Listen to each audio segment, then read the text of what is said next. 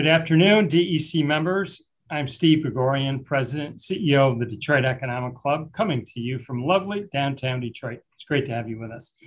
A couple of brief announcements to get us started. I just want to take a brief moment to thank the terrific DEC sponsors for their continued support of our mission. And I want to say thank you to all of you for continuing to support the DEC with your membership and by participating in our programs. You and your membership are very important to us. Today, it's our monthly Money Talk series focused on everyone's favorite topic, your money. Each time we do this, we invite a different financial executive to share some investing thoughts. And today, we're delighted to be joined by my good friend, Sam Husko, who's the founder of SGH Wealth Management. He's joining us today from his Southfield, Michigan office. Sam provides investment strategy, portfolio management, and research for his firm's many clients. And Sam is the past president of the CFA Society Detroit. He regularly provides his insights and perspectives to broadcast and national media outlets. Those include frequent TV appearances with Bloomberg, CNBC, Fox News, and Sam has been published in Fortune, Kiplinger's, USA Today, and many more.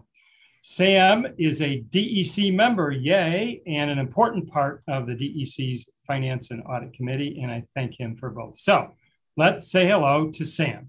Hey, I've always been a huge fan, even starting my career when I was 23. I knew the importance of networking through the DEC. So this is a big moment, a full circle moment for me. So I appreciate being here. I love it, Sam. Let's take 10 seconds and I'll tell folks how this is structured. We're going to spend 20 minutes with Sam, get inside his head on some investing topics, and in the process, give you some ideas to think about as you manage your money. And then we'll finish with audience questions from you using the chat box. So let's get started with some news of the day. Sam, there's a new COVID in town. Omicron fears have dominated the news the last couple of days. So give us your thoughts on that as we navigate financial markets on Omicron fears. Yeah, unfortunately, I think variants are going to be a new part of life now. They'll have to create some crazy names for the next ones, but we're going to have to be used to these types of things happening. I think what really is going on in the markets, though, it's been a very low volatile market this year. And right now it's been a little thinly traded. So that's those moments where surprise news headlines can be much more shocking to the stock market. And so yesterday we saw that 3% decline. Now, keep in mind, declines of that magnitude in 2020 happened on 16 different days. And in this year, we've only seen 6 of that magnitude. So it's, again, been a very calm year. And another way to put that in perspective, too, is in max drawdown.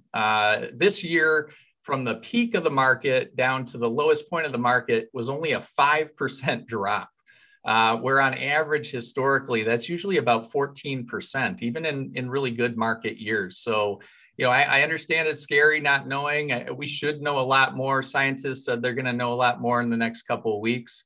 But this is not a time to react. This is a time to keep on your pre-plan.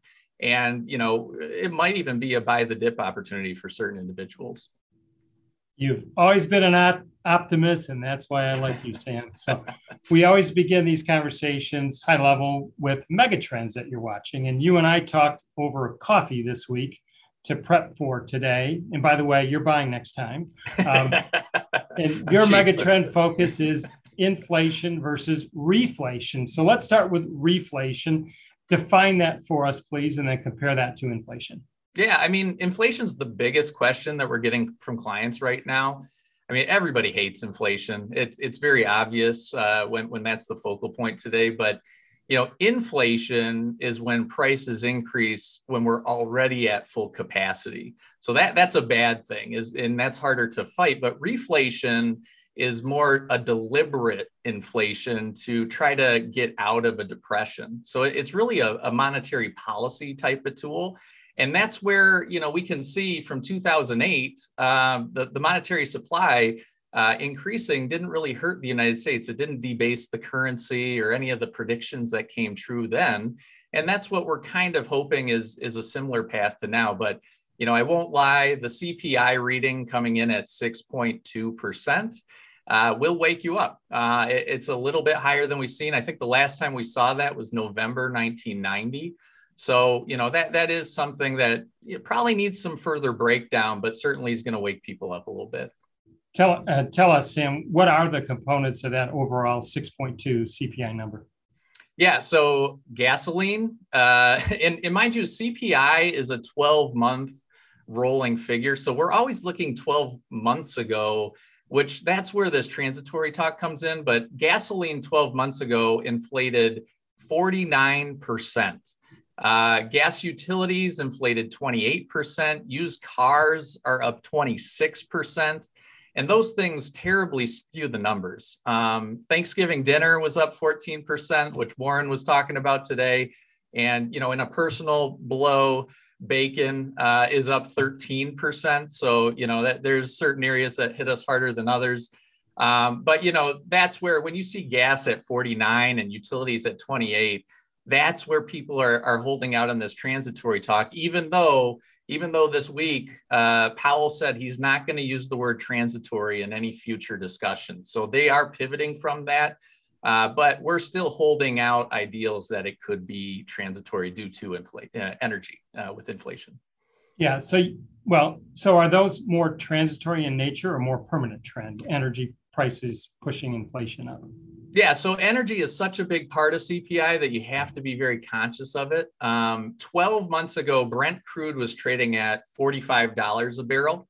And then in March 2021, that traded at $65 a barrel. So that's a 44% increase over that 4-month span. And the reason why that's relevant, again, is if we're doing this 12-month rolling view of CPI, then fast forward us from today to March 2022, and all of a sudden, energy isn't going to be at a 49% clip or a 30% clip. And as long as these other areas don't massively increase in inflation, which we don't anticipate, that's where overall CPI can start to subside a little bit. And so, we might even see fracking again in 2022 because of that in particular. But that's where, you cannot make the transitory decision until we get to April 2022. And we're just really hoping that politicians, don't get pressure, because we're in a midterm election next year. They don't get pressure to do action for action's sake right now, and be patient to at least get to April 2022.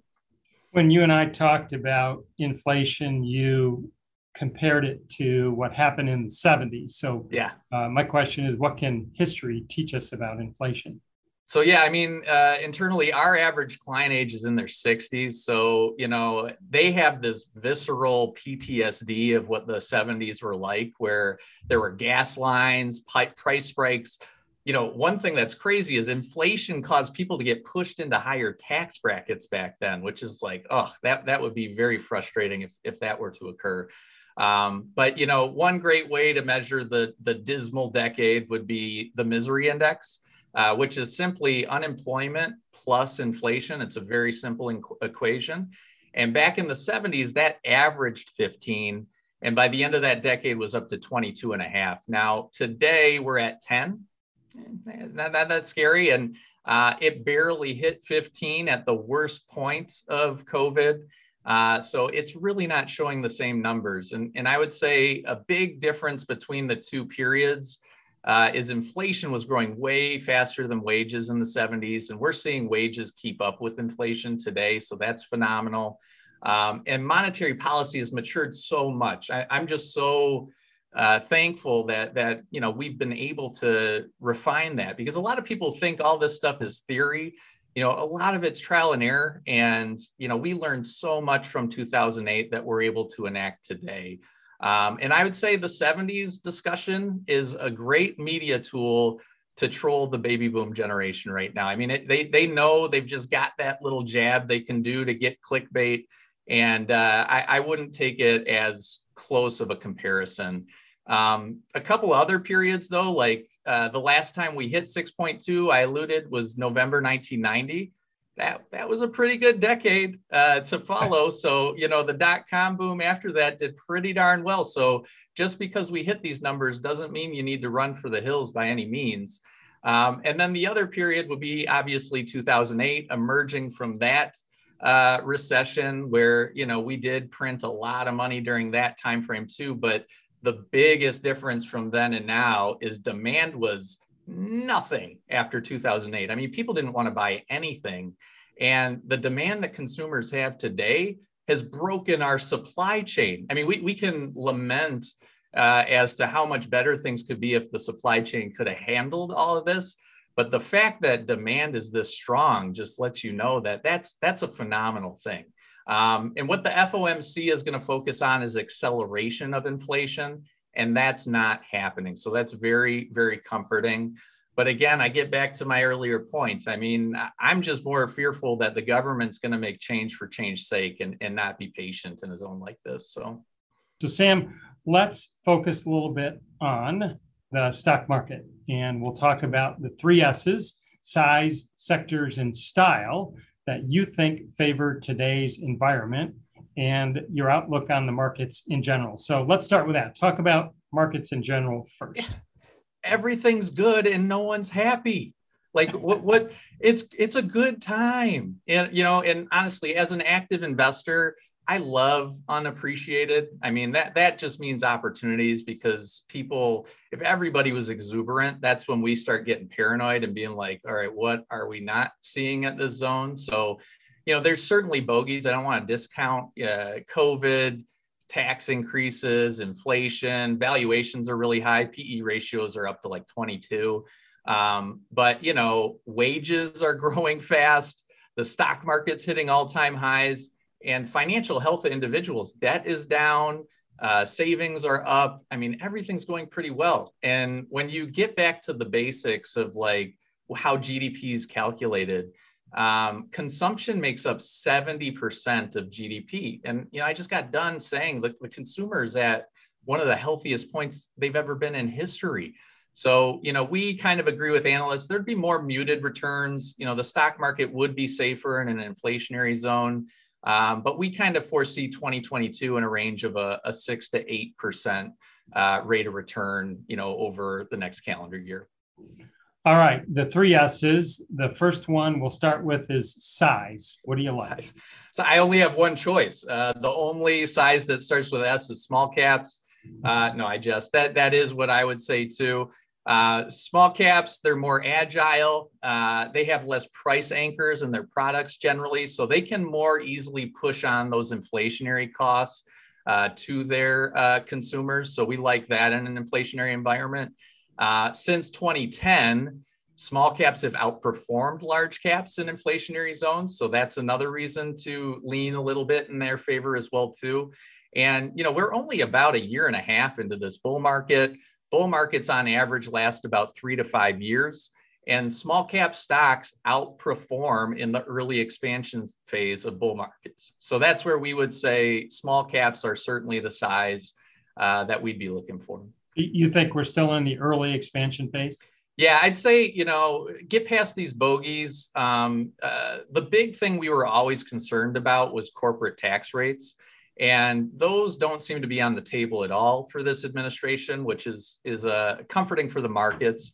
And, there will be likely some tax change in the coming years or so, but without that actually changing, we think earnings reports are always going to impress people. I mean, like one trend we see is in the in-between of earnings season, that's when all the COVID negativity comes into play and all this other stuff. And we start getting down on things. And then we realize how much money all these companies are making, and the markets just shoot back up. And so, as long as that corporate tax rate doesn't get hit, we do believe we're still in that early type of phase of things. All right. The next S, sector. What do you like? Sector. I'm going to spell cyclicals with an S, which might diminish my intelligence reading here, but cyclicals sales do start with an S, and cyclicals sales in October was a record $638 billion. So that's that earnings season that I'm talking about. It was projected to grow by 1.4%, actually grew by 1.7%. So even a very strong expectation got beat. And AlixPartners just came out, I think 2 weeks ago, and they're projecting holiday sales to be 10 to 13% higher than last year.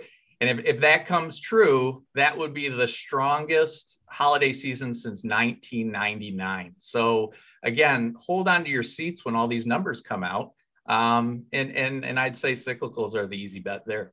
Yeah, thanks. I asked you when we were having coffee, do you think on the retail side, given the Alix report of 10 to 13% higher, do you think that's already baked into some of the retail stocks? And I was surprised by your answer.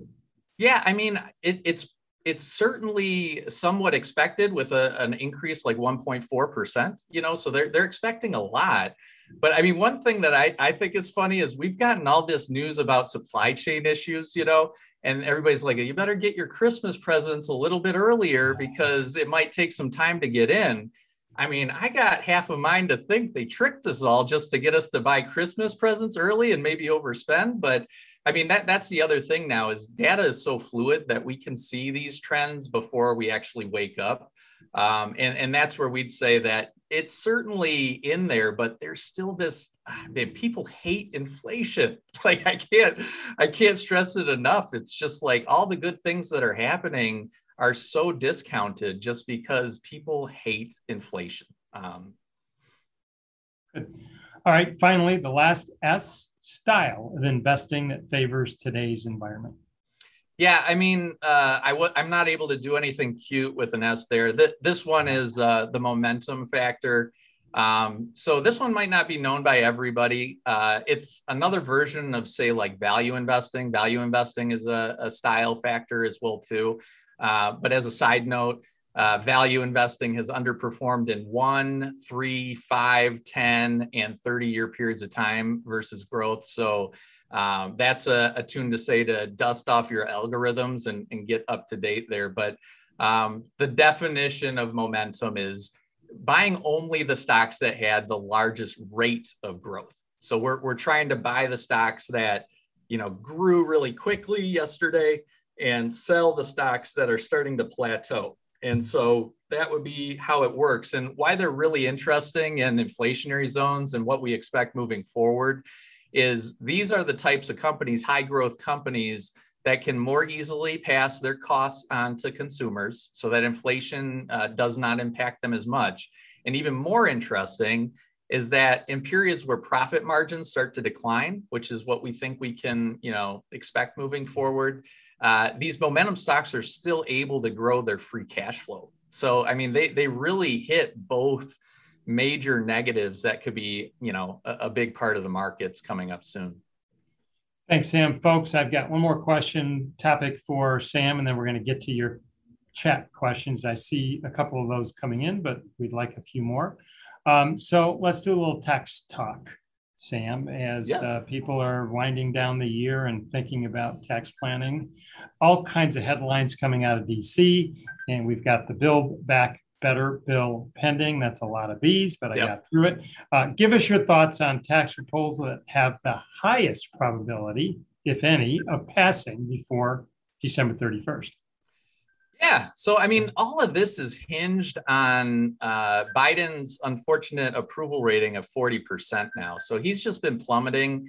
This administration is really getting associated with inflation, whether it's, fair or not. But all the stimulus spending, people are just doing that direct tie to inflation. And so that's going to just make it super difficult for them to enact any tax law change by the end of the year. So, that capital gains tax rate at 25% is becoming less and less likely. Estate tax law increases becoming less and less likely. You mentioned the BBB bill. That's how I'm going to say it. That has some income tax increases baked into it for high income earners, but we're talking like, 10 million, 25 million brackets within that. So that shouldn't affect the markets in our opinion. So, again, getting much less likely, but get us to January 1, right?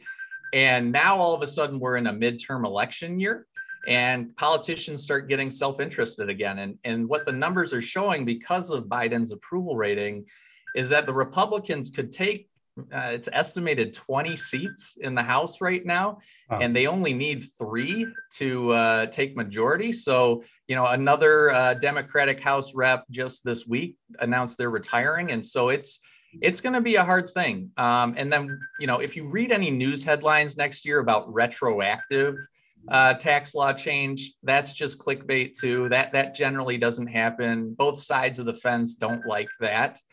But what everybody needs to be aware of is not that Joe, but the most important Joe in politics, which is Joe Manchin. And we've got to understand, he's the pushing force to what they'll be able to enact. And he is not for paid leave. He is not for SALT liberalization.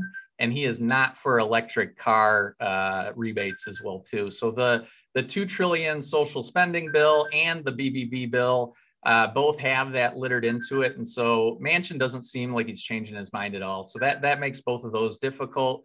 They'll probably kick that out into next year. Maybe the State of the Union address will be a reason that they get stuff together on January 20th.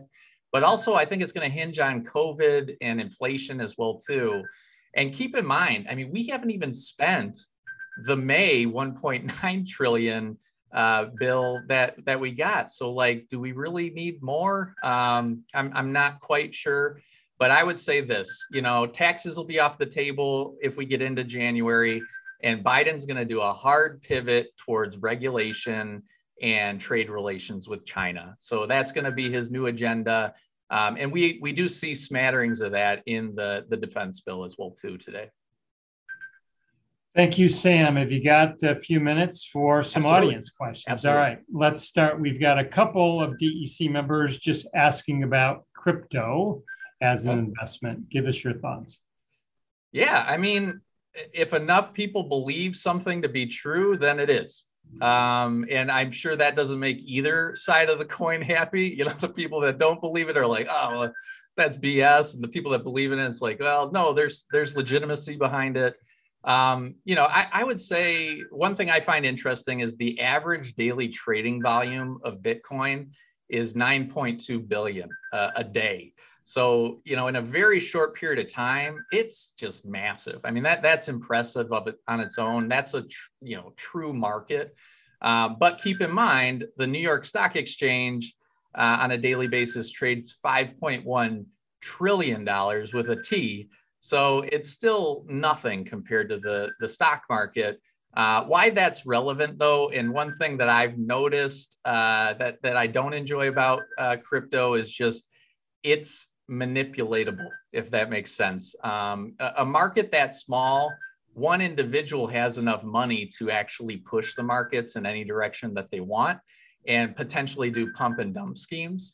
And so that's where I still have some caution. Obviously, there's no info to analyze. So as a financial analyst, that's a little frustrating for myself as well, too. But I don't think Bitcoin, it's got legitimacy to handle the long run, but it's got to survive a real recession. What we just saw, I've been through 2008. That was not a real recession. We got to get to a point where people need to sell all their assets to pay for their rent. Once we get into a zone like that, and if they still decide that Bitcoin's valuable in a market like that, that's where I'd say that it's completely legitimate and it's moved past that point. I got an email from somebody. Give us your thoughts, Sam, on the chip shortage. Yeah. Well, Morgan Stanley just came out last week and they said that they reported no shortages in Malaysia now. So the chip shortage today is just supply chain. And, since we're in Detroit, I'd say that other industries actually have bought more semiconductors earlier on than the automakers. And so the automakers, I totally understand their decision-making process. It was a pandemic, crazy zone. Who would have thought cars would be so valuable when we're quarantined? I would have probably made the same call, but they might have kind of shot themselves in the foot a little in that they didn't buy enough. And so now they got to get in the back of the line. So that's where they're going to be kind of affected. But, when we're talking about supply chain now, we are seeing signs of easing at this point. We're still at highly elevated levels. But barring any issues with COVID or another lockdown type of situation, it's looking like everything's going to ease in 2022. Somebody emailed me, Sam, your thoughts on Fed Chair Powell's reappointment and the job ahead for him in the Fed. Yeah, it took way too long. I mean, he did a phenomenal job. And he's also liked by Yellen and Democrats, and he's a Republican. I mean, like, come on, like, he did an unequivocal good job. And how do I know that? Despite all this inflation talk, like, despite everybody being so fearful of inflation taking over, the US dollar hit a 16-month high. Like, you got to unpack that for a second. Like, we are devaluing our currency at a very high rate, and our currency hit a 16-month high at the same time. And how I interpret that is we did a lot better than Europe. We did a lot better than China. And, we have some really good things to think about Powell. So I think it was political infighting. It was unfortunate that it happened. But talking about his plans in the future, looking at the Fed dot plot, he has alluded that he wants to start raising rates early spring 2022. And then Omicron could push that out to 2023, but that's where the direction's going now. So get your bond portfolios ready because interest rates will be going up probably in the next 12 months. Yeah, last question, tech stocks still part of your world? Absolutely. I mean, they're growth centered stocks. So, it kind of goes in the same vein as momentum and other things of that nature. We think that, when some things do so well in 2020, which they propped up the entire markets by themselves during that pandemic time, sometimes there's a little bit of a letdown and people can misinterpret that in some ways. But outside of that, like, one interesting thing I read, McDonald's, which isn't a tech company, but McDonald's has started a pilot robot program in their Chicago locations in response to the fact that they can't get minimum wage workers to come to work. And so technology is pushed 5 years fast forward in a time like a pandemic. And so, we haven't really digested all of the benefits and future efficiencies that have come from having to go through a moment like COVID. So, yeah, thanks. And Sam, the toughest question of the day: bacon, crispy or chewy? I'm a chewy guy. I don't know what judgment of that comes from that, but yeah, I'm a chewy guy. No judgment here. Well, Sam, I cannot thank you enough for your valuable insights and time. Good luck to you, and we hope we can do this again sometime. Anytime. Love being here. So thanks to my team. Thanks to all of you. And Sam, one last time, thank you so much for being with us. Finish the week strong, and we will see you soon. Goodbye.